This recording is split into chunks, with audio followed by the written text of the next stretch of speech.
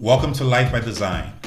On this podcast, we explore ideas on self-improvement and living with intention, amongst other things. My name is Otto Abasi, and I am honored to be your host.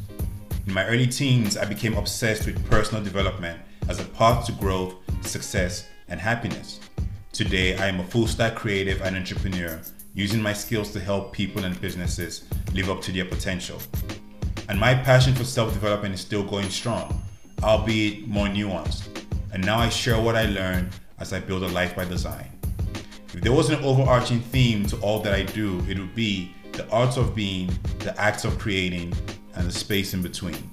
I have always been interested in how we live, how we create, and how those two things interact with and inform each other. I hope you enjoy the podcast, and thank you for listening.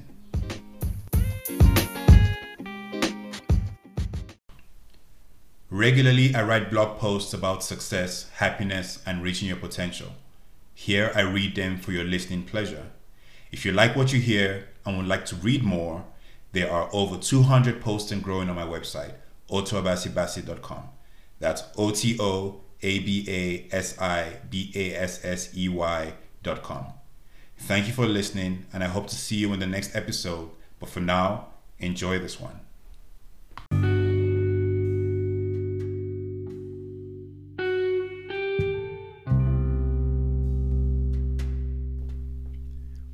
Airplane mode, the greatest productivity hack.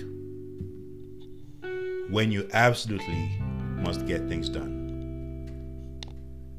Two books I read in 2016 really changed my approach to life and my work. They represent two concepts that work together to provide a powerful 1-2 punch combo that supercharges your ability to get things done. The first book was The One Thing, which I've written about. The One Thing offers the idea that only one thing really matters above all. On the macro level, there is the one thing you choose to make your life all about. In the day-to-day, there is the one thing you could do that would make other things easier or necessary. It is all about defining your vision and lining up your dominoes and whacking away at the first one until it falls and topples the next one, which topples the next one, and so on. The second book is Deep Work by Cal Newport. Deep work is the ability to focus on a hard task, to really concentrate for a long enough period of time. According to Newport, it is a skill that is becoming increasingly rare in a world filled with easy to access distraction. It is also a skill that is becoming incredibly important and useful in a networked world that needs you to learn skills quickly to thrive, and that allows you to affect millions with just your phone.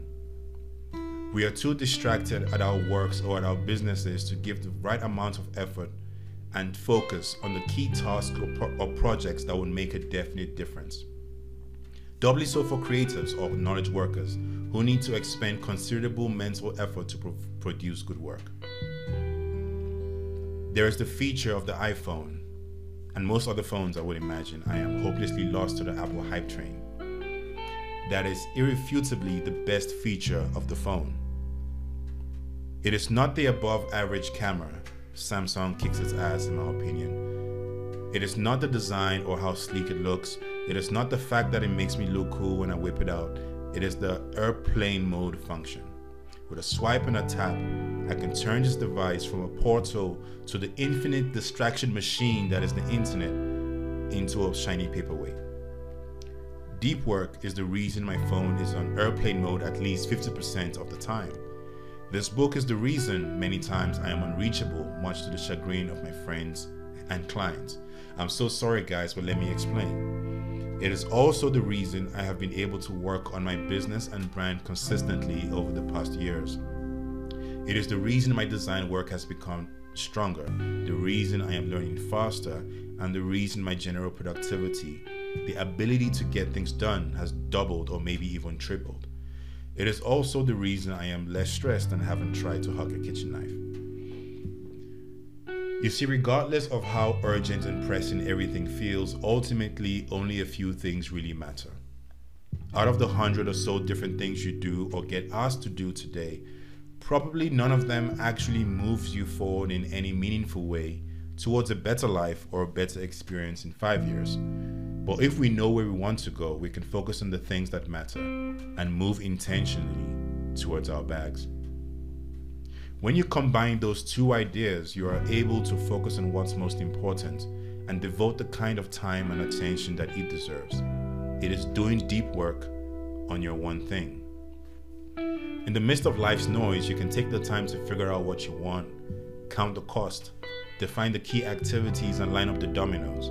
Now's the time to cultivate empty space, to block out some time so you can pay attention to the things that really matter, to learn the new skill, to work on the new business idea, to make some art, or simply to give back or to build relationships. This is the time for deep work.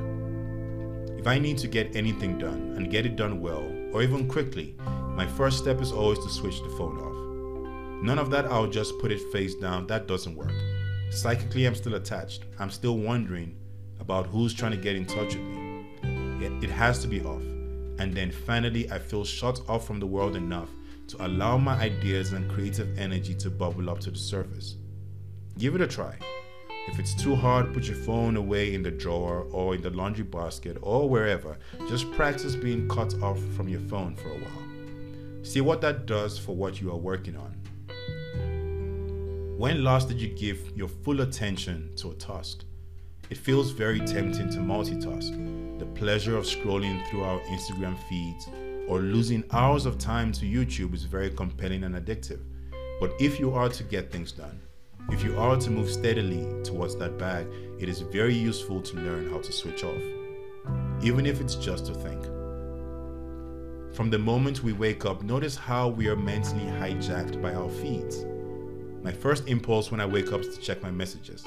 First WhatsApp, then the inbox, then Twitter. Never Instagram until I'm mentally ready for that kind of mental and emotional assault. And just like that, my day can get hijacked by the needs and demands of others. Live like this enough days in a row and soon you are swept up in a fog of distraction, mediocrity, and dissatisfaction. We all need space to think, to connect with ourselves, to heal, to spend some time in reflection or in the quiet pursuit of an interest or a craft. This ability to go deep, both in your craft, in your work, and in your life, will produce many benefits. It is a required resource in the marathon of pursuing your bag and cultivating a happy life. If you can't isolate your main thing and steadily devote time to it, you will stop feeling listless and start feeling more focused. And as you get better at it, that momentum of actually doing things will propel you to do some incredible things.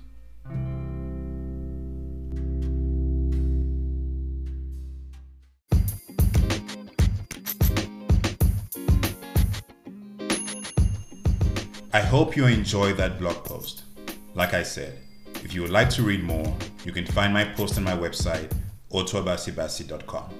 That's OTOABASIBASSEY.com.